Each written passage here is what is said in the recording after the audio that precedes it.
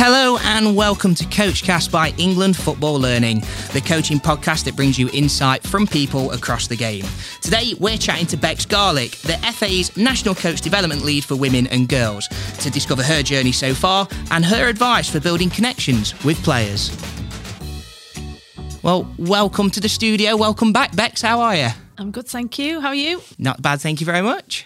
It's lovely to have you on again. So for those who perhaps didn't hear the last episode that you were on, can you tell us a little bit about your role, a brief explanation of what your role is and what you do in the FA? Yeah, so I'm the Coach Development Lead for Women and Girls and also the East Region. So in the East Region, we work with the Coach Development Officers and the county FAs within the East to deliver their generic coach development offer to coaches across those counties in that region. From a women and girls perspective, I lead nationally, again, working with 8 coach development officers, and our work is really targeted at getting more females into coaching and making sure that once they're in, they are supported at the first stages of their journey, helping to build their confidence and just make them comfortable on the grass. Brilliant. Fantastic. Well, Bex, before we dive deeper in to find a little bit more about you, as this is a coaching podcast, listeners could be on the way to training right now, so we feel like it's a good idea to give them some top tips at the start of the show. Yep, this is your arrival activity to warm you up. So we're going to give you 30 seconds and we're going to ask you to give us as many top coaching tips as you can in those 30 seconds. Are you up for the challenge? I think so. I'm feeling a bit on the spot here now. We'll put some music on, and when that starts, that will be your cue to begin, okay? So, as you drive in, think about how can you most effectively use your space tonight? How can you get them into something as soon as they arrive, even if they arrive in their dribs and drabs? What's the first thing that you're going to get the first one to arrive on task with? And the checklist I always use when leaving my session is, were they engaged, were they safe, and did they leave having learnt something? And if I've still got some time, goals, opposition and direction. Perfect. Love that. Yeah. Love that. Some great tips for people on the way to training, Yeah, so definitely. hopefully they put them to good use. I felt like I was on a game show then. That is the vibe that we're going for in this studio, for sure. Right, Bex, well, let's get into the rest of the show and learn a little bit about you. And we always ask everybody who comes on the show, the first question is, what was your first experience of football like? I think my first experience, I'm told by my family, was as a spectator. I think I got taken to my first Sheffield Wednesday game at the age of 2. And obviously I've been going ever since, which isn't always the most rewarding of experiences based on how we usually play. I think in terms of playing football, again, I remember I probably enjoyed it the most when we used to play on the road. So there was like our lane, and then there was another lane connecting. And there was kids at the bottom of the lane and kids at the top of the lane. So we used to basically, there was this guy's house and he lived in Australia, but he used to let us use the field behind his house. So we had a football pitch set up, we had goals and everything, and it used to be top of the lane versus bottom of the lane. But because I was the youngest and I was the only girl, I just always wanted to be on the winning team, so I'd get transferred every now and then to either the bottom or the top of the lane. So that was probably my first experience of coaching and just playing with my brothers and the lads on our road. I think probably my first formal experience was, usually being the only girl either on a holiday camp or at the local football team. And I think that probably has driven my coaching journey and philosophy, really, because I'll be honest, I wasn't the best player. I always tell people I retired at 16, which was when I got into coaching. But what I guess I had in my mind when I did start coaching was probably the levels of frustration that I felt as a player, because I was the only girl, and because in like school and things, they didn't really have a girls' team. No one would ever want to take the team. We had to beg our form tutor, I think, to start a girls' team. But he said he'd take us for the games, but he never really wanted to coach us. So I guess that frustration of not being properly coached and not being very good probably really drove how I approached coaching and being able to empathise with some of the younger players that were struggling like myself. I can see that being a real driver to your wanting to go on to coach. So can you tell us a little bit more about your first experience of coaching then, since we're on that? Yeah, I was 16. My cousin was 6 and he started going down to the local football team that both my brother and I had been involved with when we were younger. And it was just like a Saturday morning session that he used to go to, and I'd obviously go and watch him with my auntie and uncle. The guy, Ricky, who led the club at the time, who again we knew because we'd been involved, he just asked me one day if I wanted to get involved and help. So yeah, I remember there were about 36-year-olds just running around this field, and he was like, "Tell you what, you do the warm-up." And I literally had no idea what I was doing, but I absolutely loved it, and I think my cousin loved it. And I guess what I really liked about it was I always wanted to be a teacher, so I was really passionate about wanting to go into teaching. I loved working with young people, and I loved football. So I realised, I think quite early on, having been dragged over the sidelines, that actually this combined a number of passions, and probably this could be a route that I would like to go down as a job. So I just started doing it every Saturday morning. But because I was young and fresh, they ended up getting me involved with some of the other teams. I think I ended up taking like the under-10 girls teams, and yeah, just continued that journey with my cousin really. He still goes on about me for making him do laps of the pitch, which he's never let me live down, and I feel terrible for, because obviously knowing what I do now, I just wouldn't ever make him do that. But yeah, he's still he's 21 now. He's actually coaching himself as well, which is quite nice. But he always has a go at me for making him run laps of the pitch. Sorry, Oliver, if you're listening. What is it then that you enjoy about coaching?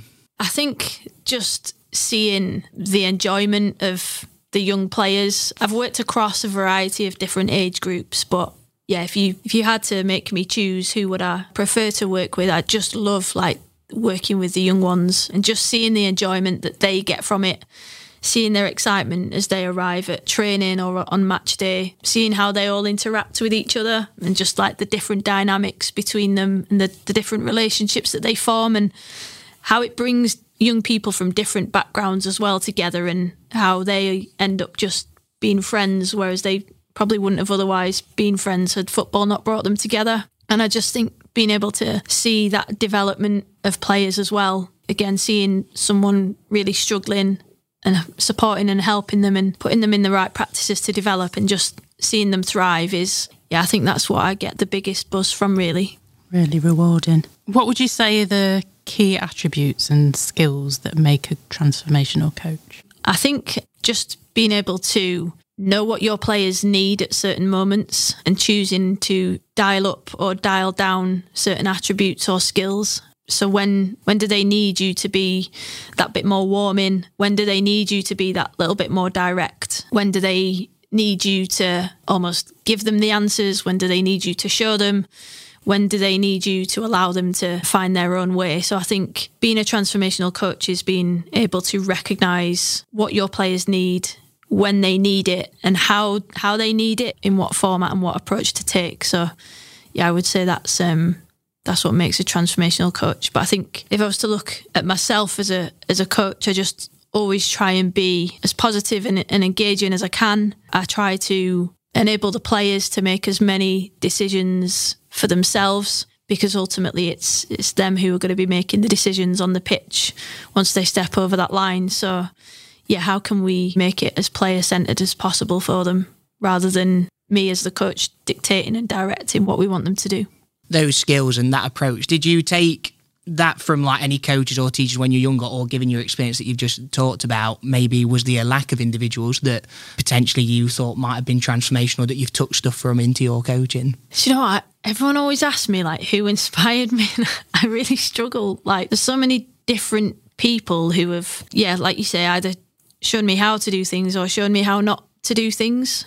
It was probably only as I got further into my career that I started to be inspired by coaches. So I guess the obvious one is like your Pete Sturgis, just the way in which he speaks to the kids and how the language that he uses and how he articulates stuff with such like infectious passion. And there was another guy that I used to coach with when I was in the skills program who was very similar to Pete, a guy called Scott Davis. And again, the way he used to articulate stuff, but just how he used to make what can often probably be quite complex really simple, you know, like the terminology and the football stuff. He just used to taught to the kids in a way that was just so like simple and just so easy to understand. So they're probably two that always stick out in my head. But I don't know if we're going to go on to this in a minute, but probably it was probably my mum who helped me more so at the start of my coaching journey to inspire me really and help me on my first steps. Wow, do you want to explain why that's the case, why your mum inspired you?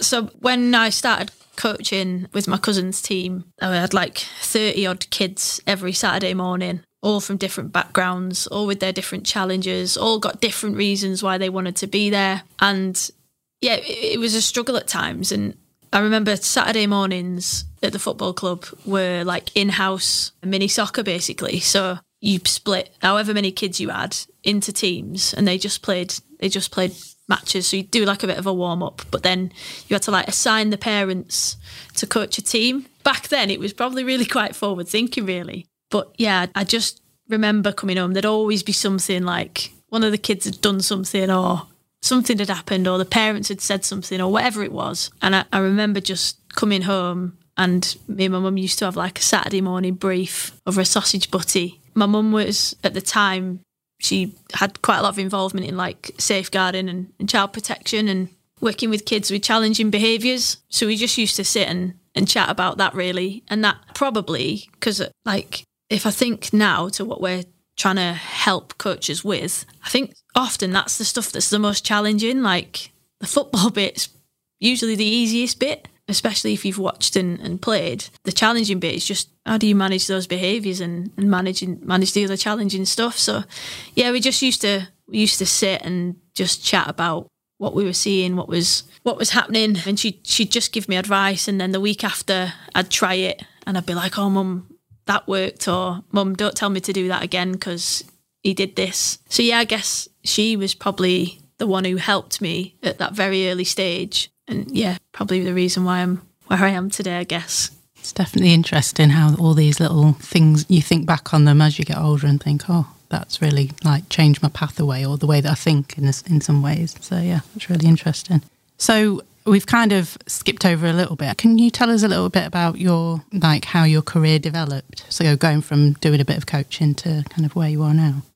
Yeah, so obviously I was doing my Saturday mornings, and as a result of volunteering all that time, the club actually put me on my level 1, or what is now the introduction to coaching football. So I did that, and there were just a few people. There was like one of the parents, his son played.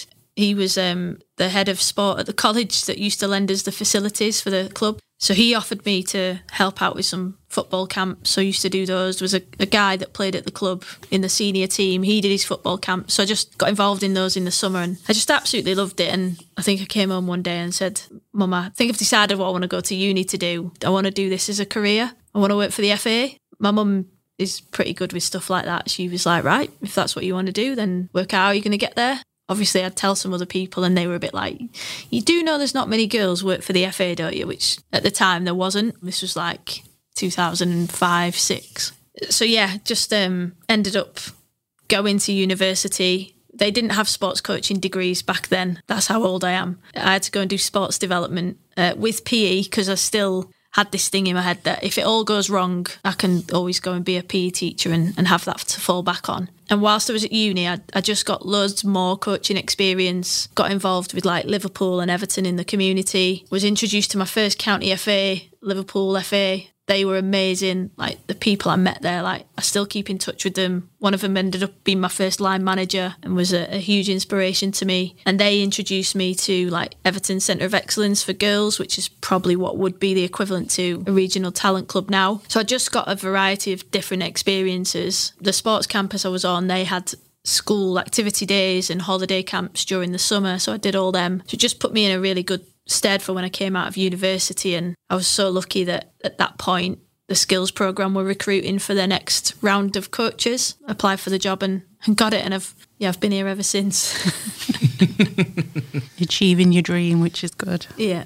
How have those experiences, do you feel like, helped to develop you into the person you are today, and also how do they help you in your role at the FA now? I think firstly just the variety of contexts in which I worked in, I think really helped me. So working in schools, working in clubs, working in communities, working with a variety of age groups, again, young people from various backgrounds, I think it just helps you to work out what people need and how to give them the best possible experience based on those needs and wants.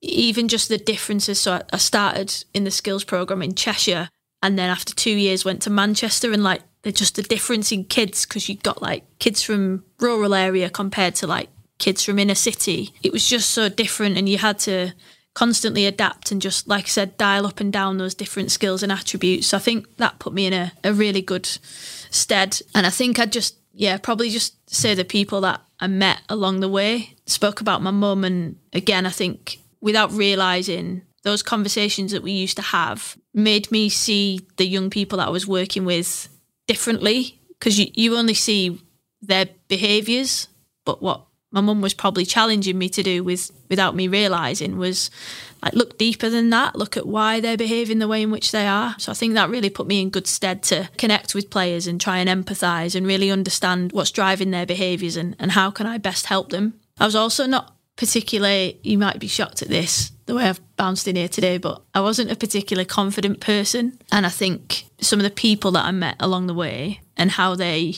again, knew what to do with me. So I mentioned like one of the guys at Liverpool FA who ended up being my line manager. I was describing him as like that safety net. He knew when to throw me in at the deep end, but I knew that he was always there to help me and fish me out of situations if I needed him to. Some of the other people that worked at that county FA, just their personalities and how they used their personalities to connect with people was absolutely massive. So I think just the people that I've met along the way I've been so lucky in just meeting good people who really cared and really saw my potential and wanted to help me, but also demonstrated through their behaviours probably some of the things I wanted to be. And as time's gone on, I've hopefully been able to grow into being some of those things. I think being that bit more confident. I think listening to your experiences and your background and stuff, it probably explains why you went on to do this, but you've recently completed a master's in psychology. Yeah. So firstly, congratulations on that. Thank you. And secondly, could you share a few insights into what your focus was and the learnings from it that could help coaches listening to this podcast? Yeah, so when I went in to do this master's, it got to dissertation time. I was just trying to think what I wanted to write it on. And the reason I went into doing the master's in the first place was because I do this, I get stuff in my head and then I just make a bold decision to go and do something about it. So I was really interested in kind of the well-being and what is called the player care role, which is quite a new role within academies.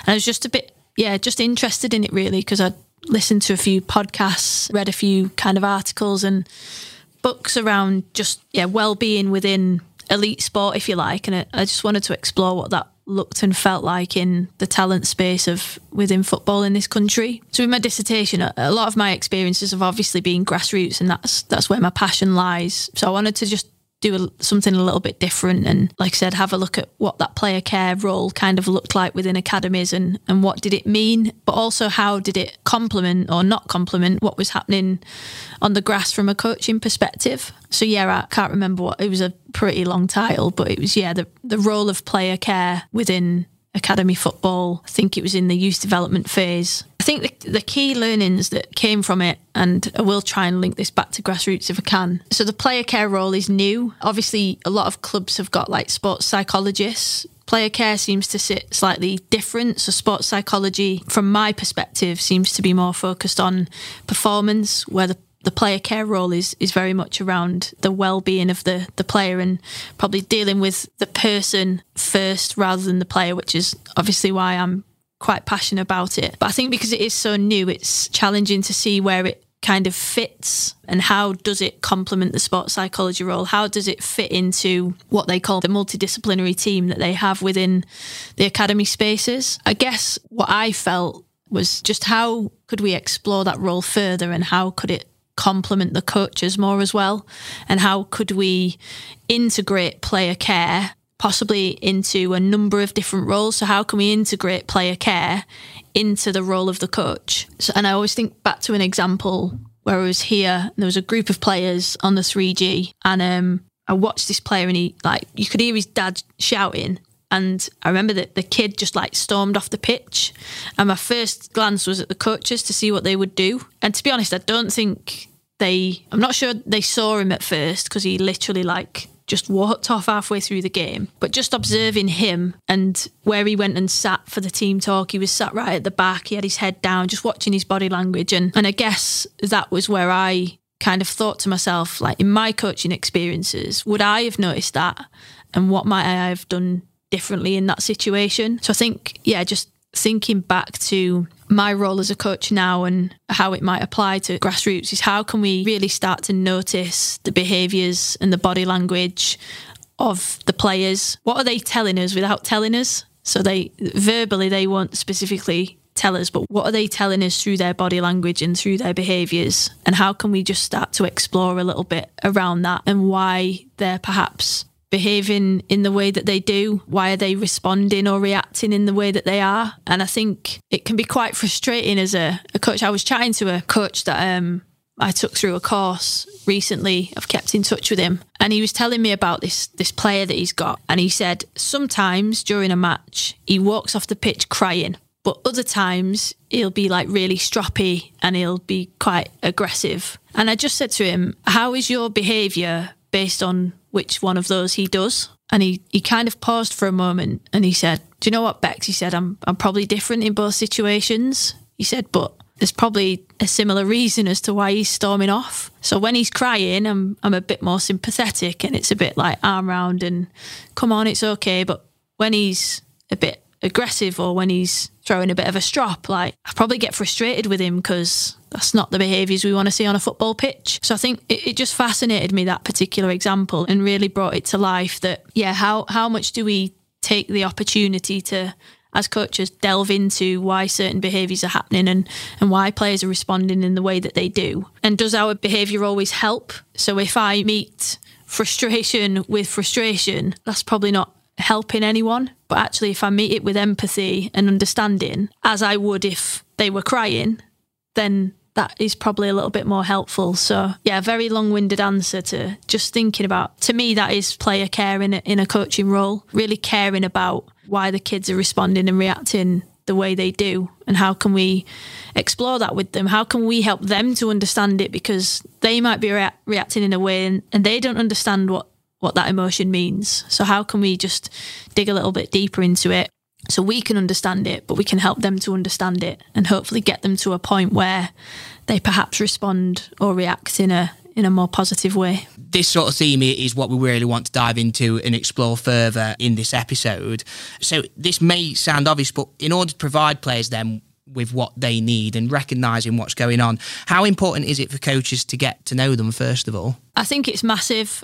I think, just really understanding not just what their interests are in terms of who they support, why they come to football, but just trying to understand a little bit about what home life is like for them, what school's like for them, who are their friends, what are their interests outside of football. Because I think that's where you can really start to build connection and trust. And when you remember that stuff, their little faces just light up because they're like, how have you remembered what my dog's called? So I think it's just really important. And once you've built that trust and that connection, to then have to, if you need to, have those probably what are more difficult conversations for them around their emotions and their responses and their behaviours, it becomes that little bit easier because they hopefully already trust you that little bit because you've taken the time to get to know them and build that up with them. You've mentioned schools and what have you there, and it being kids. Do you think it applies to adults as well? Yeah, I've done this with the adults that I've worked with. For me, it's just people skills in general. It's just what you would do with anyone you came into contact with. So why would you not do it within your coaching? So again, just getting to know if I've worked with an adult team, again, what's their home life like? Have they got kids? What's family life like for them? What do they do for a job? What challenges them about their job? All those sorts of things. So you can have those conversations with them as well. And do you have any tips or ways that you would go about getting to know someone? That's a great question. I think you just got to obviously the easy one when they arrive at training is just, how was your day? And again, with the younger ones, it's often, it was all right. What was all right about it? Have you been to school? I guess probably just questioning is really key. And I always say with questioning, never just take the first answer. So again, how was your day? I was all right. Well, don't just take that as like probe a bit more and ask another question, and you might just get a little bit more out about, well, what was all right about it? What was the bit you enjoyed the most? What was the bit you didn't enjoy the most? Again, they might go, oh, well, the bit I enjoyed the most was coming home. And then again, you can just delve a little bit further. What is it that you like about going home? And usually then it starts to come out around, oh, well, I knew I was having spag bol for my tea or whatever. And again, you can just start to just pick up on little bits that they tell you, and you don't necessarily have to expand on that in the moment. The key bit is to just pocket it and remember it. So if they tell you what the name of the dog was, or what the name of their brother or sister is, or what the favourite thing is for tea, again, like if they've done then something really well in training, you'll be like, was it spag bol for tea? That kind of thing, because you're on fire tonight, and it just gives them that little boost. But again, it tells them that you've listened. They might have told you that 6 weeks ago, but you've listened and you've remembered. And I think that's really important for anyone. I always feel nice when people remember things about me, so I try and remember things about others. It's a good tip to take away. I really like that. Really important to pocket that information and use it. 'Cause, yeah, it's such a big motivational factor. You know that someone's listened and really taken the time to get to know you as a person. There's a guy I know that I used to tutor with, but when he's coaching, he goes one step beyond. He's got a book and he's got a page for each player, and he'll write things in like that. So he'll write football stuff in, and like, you know, what positions have they played, what have they tried, what have they struggled with, but he will write little things like that in just to remember. Again, it's you either pocket it in your brain or you pocket it in on a piece of paper, but yeah, quite a nice little thing that he does.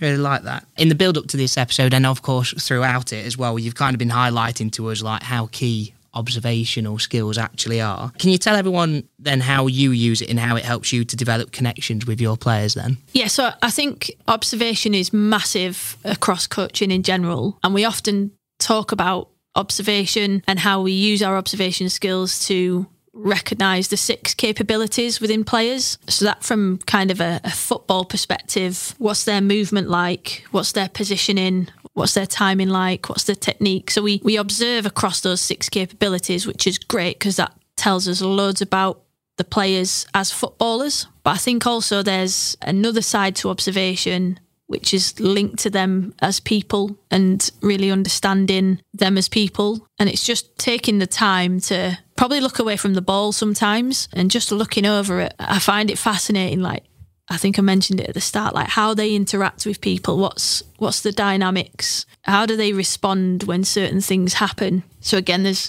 a recent example in my coaching, there's a player, and then one morning another player came in and she's got the same name as this player. So they've introduced this player and said a name. And before I did anything else, I looked straight to the other player because I knew that would affect her and I knew what her response would be. And just watching her response to that and her body language and how that made her feel. And as that happened, I'm trying to, in my head, work out what is that meaning in her head? What is she thinking right now? How is she processing that? And I think, yeah, again, just pocketing that information and just seeing how she deals with it, because I sensed that it was a potential threat to her that someone now in the group had the same name as her. Yeah, just kept an eye on it for a few weeks. And sometimes you don't even do anything with the information. You just pocket it and you just keep it there. But if you can see that it's really affecting them, that might give you a bit of a gateway into having a conversation with them. I think just sometimes telling them what you've noticed. So a good friend of mine, Sally Needham, she's given me, I'm not even going to remember this, but I'm going to try. Sorry, Sally. She tells me that use wings, or try and remember it as wings, for when you are having to then have conversations about things you've observed. So wondering, imagining, noticing, guessing, sensing. So using those words as almost a kind of starting point. So I noticed when that happened, you did this, and I'm wondering what that's about, or I'm wondering how that made you feel. So you can just start to use those words to just dig a little bit into how something's made them feel, what emotions it's drawn out of them. Yeah, and just making those conversations normal. They can feel a bit uncomfortable for you as coaches at first, and they can be a bit uncomfortable for the players at first. But if we never have those conversations, we never help them to understand their emotions. And that's really important because, yeah, like I said, linking back to that coach that I was telling you about before, if a kid's storming off a pitch or is walking off a pitch crying, there's something there that's triggering that. So we have to get to the bottom of that, because otherwise that's going to continue to happen, and that player might get to a point where they just don't enjoy football anymore, and we wouldn't ever want to get to that point. So those conversations are crucial. So if you recognise particular behaviours, is there a particular way that you would approach or change your practice around that player? That comes back to knowing the player. Again, I had a player last year, one of the other players came up to me and said, they've just said this to me. And I'm thinking, wow, that's not a very nice thing to say. But knowing the player, you straight away, you're trying to make a judgment of, would that player say that? Why would they say it? Would they say it in jest? Would they say it as just a bit of a off-the-cuff comment? So you're already starting to make a judgment based on what you know about the player. I think sometimes it's good to know all that stuff, but it's also trying to park that so it doesn't cloud your judgment too much, but you can use what you do know about them to work out how you're going to deal with it. So I knew that if I approached that player, confronted them and said, so-and-so says you've just said this to them, I knew what their reaction would be. And I knew that they'd start to panic. I knew that they'd be worried that their parent was going to find out. I knew that they'd be worried that they might not be allowed to play for the team, all that sort of stuff, because I knew that player and what previous responses had been like.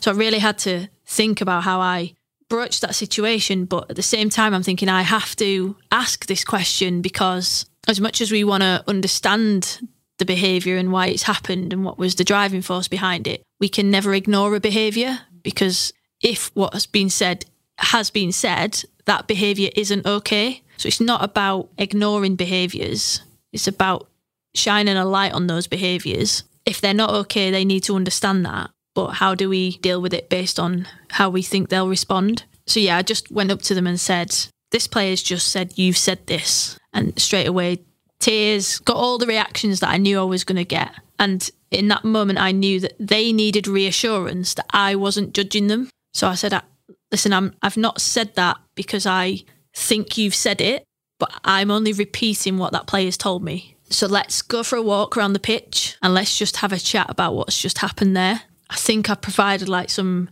reassurance, like we're just going to walk around the pitch. It's just going to be a conversation between me and you. Let's just explore what's just happened there, just to try and put that reassurance, but still taking that time as we had that walk around the pitch and trying to provide that reassurance that Mum wasn't going to find out and she wasn't going to be asked to leave or whatever, but still making sure that she knew that that behaviour wasn't okay. But I took that approach based on what I knew about that player. If it had been another player, I might have taken a completely different approach. So I think the way in which you deal with situations as they arise is very much based on adapting to what you know about the player.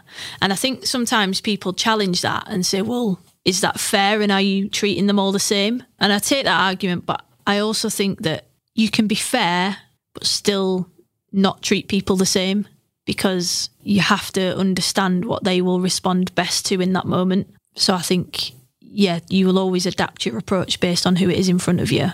But the important bit is still shining a light on that behaviour and making sure that they know that that behaviour in that moment isn't okay. Do you have any top tips for coaches who, hopefully having listened to this, they're going to kind of be looking and observing a little bit more maybe than they have already? Have you got any top tips for like the sort of body language maybe that they could see that maybe would suggest somebody's maybe a little bit out of character, out of sorts, and something they might need a little bit of an intervention there at all? You've got to do the work before the situation arises. So this isn't just something that we switch on to do in a session. This is something that we do every session, and taking the time to just observe a particular player for a few minutes, because there's always players that take up a lot of your time and energy and attention because they're loud or because they'll show behaviours that you've got to deal with, where there's the quieter ones that just go about the business. But I think it's consciously making a decision as the coach to go, do you know what? I don't feel like I know that much about that player. I'm gonna watch that player for a few minutes today because I've not seen loads of them and I don't really feel like I know them as well as I know that one who causes me a challenge every week. So I think it's taking time to observe them all. So then when something does happen or something does arise, you can spot when it is out of character. So that would be my top tip. I think you asked me about like adapting practices and stuff, because there's probably another almost middle ground to this. So we've gone from one extreme to the other. So we can observe the football stuff around the 6 capabilities. We can go really deep and start observing like body language and behaviours and reactions and responses. So you're probably really in like the psychological corner there. Probably the middle ground, which is probably a bit easier to spot, is like when they're all in a practice, how do we know when they're bored? Or how do we know when they're fed up or when we need to move it on? And that's probably in the middle, because there's some football stuff in there, but then there's some probably psychological stuff in there as well. My biggest trigger for knowing when they're bored or when they're fed up is the tempo drops and the energy drops. And again, it's constantly looking and observing for when that's happened. And it won't happen all at once. So you'll start to get 1 or 2 that just drop off a little bit. And again, it's noticing that and going, right, do I intervene with those 2 now? And can I give them another challenge to step it up? So you might try that. But as more and more start to drop off, that's usually your trigger and your cue to go, I need to change something about this whole practice, because there's something now that's not quite hitting their motivations. And I think you can hear it as well. I went to watch a coach a few weeks ago in the rival activity. The players were absolutely, like, you could hear like the buzz. They were just buzzing. They were playing like this tag game and they were absolutely loving it. They were laughing, they were joking, they were messing about, but they were actually engaged in the practice. They were doing what they were asked to do, but they were loving it. Like you could see it, but you could, if I'd have shut my eyes, you could hear it. But then moving into the next practice, you couldn't hear that anymore. And again, I'm stood there as like the coach developer going, why has that happened? How has that suddenly gone from that to that? And that might be okay. That might be what the coach wants, because we want to get them going, but then we might need to really focus in this particular moment. But if it's one extreme to the other, how might we just level it off a bit better so that we've still got that little bit of a buzz?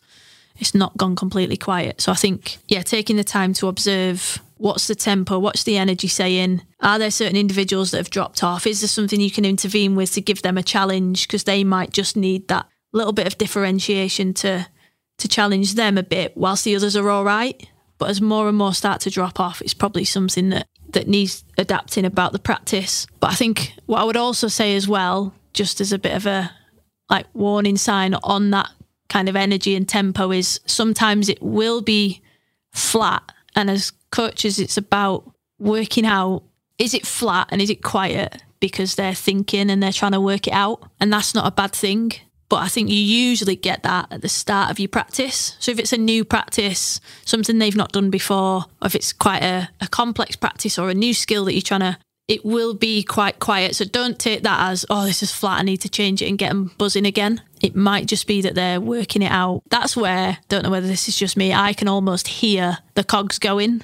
And you can see them, like the concentration on the face. They're really trying to work it out. And I wouldn't intervene then unless some are really struggling and need some help. So it's just finding that difference between when is it a quiet because it needs moving on? When is it a quiet because they're really focusing and concentrating? But it's always nice to hear that buzz and that excitement of when they're really enjoying a practice. How important as well for thinking about developing connections with players? So obviously observational skills are key so that you can spot what's going on and you need to get to know players. But how important is then good communication skills to build connections with them as well? Yeah, I think it's just massive. I think we've spoken about questioning, never taking that first answer as just the answer, always trying to delve a little bit deeper. I think even like the tone and the volume of your voice. You know, when do we need to amp it up? When do we need to be a little bit louder? When might a softer approach? Again, when I gave you that example of when I went for a walk around the pitch with that player as the kids were playing and just had a chat about that behaviour, I was really soft with my voice. I didn't need to raise my voice and just tried to keep the situation as calm as possible by using my voice, because I knew if I was worked up, the player would get worked up as well. And it's really difficult to, I think, sometimes when it's an emotion like frustration or anger or upset, I think it's always a good thing to match an emotion in those moments. So again, if a player's frustrated, we can't meet them with frustration. I can't remember who it was, gave us an example of using the voice. And again, we've all done it. So when you're talking to the players and they're talking, automatically we raise our voice, don't we? Because we want to be heard and we want to give them the next instruction, so we'll raise our voice. But often what happens is as you raise your voice, they raise theirs. The tip, I can't remember who it was who said it, but they said just like lower your voice, like whisper, because if you start whispering, they've got to stop to hear you. And I was like, nah, that'll never work. And then I went and did it. I was like, this is genius. Like literally just like whisper, and then they might be like, hang on a minute, what's Bex saying? And it worked. Another tip we used to do in the skills program, we used to write on our whiteboards like shh, but you just hold it up and they'd all be like, and you could see them like nudging each other like, shut up, Bex is talking, like, so I think, yeah, just try not to match it, always try and do the opposite. I think that's a clever bit of advice for effective communication. Yeah, I like that. I mean, I got told that when I did the level 1, like lowering your voice, and remarkably it did work. Like I was quite surprised by it, but yeah, it did work. Everyone was listening then, so that was quite a nice tip to take away. Do coaches potentially have to tailor their communication approach with different age groups at all? I'm not sure. I think some people probably would say that they do. Like, are we a bit more like upbeat and positive and energetic when we're working with really little ones compared to when we're working with adults? But sometimes the adults need a bit of that because they've had a really stressful day and work's stressing them out, the kids are stressing them out. Like, they probably need as much as that as the under sixes do. So I think I don't like to put things specifically on age and gender. I think it's just individual differences and what are the needs of the group in front of you, regardless of their age or gender. Been really interesting. So looking at the FA four-corner model, how important is it to ensure sessions cater for players' social needs? I think it's massive, and I think football can be a really powerful tool for social change. It's probably why I do what I do. It's probably what gets me out of bed in the morning. In terms of, helping players develop in the social corner, it's massive. We always used to give the stat on the courses around less than 0.7% of players will turn professional. 100% of them will become citizens of this country. So how are we helping them to be better as people? How are we helping them to develop those social skills that, yes, right now can be used in football, but hopefully can be used in other aspects of their life as well. So yeah, it's massive. How would you go about creating a session that then would work in the social corner? I think it's planning in opportunities for them to do that.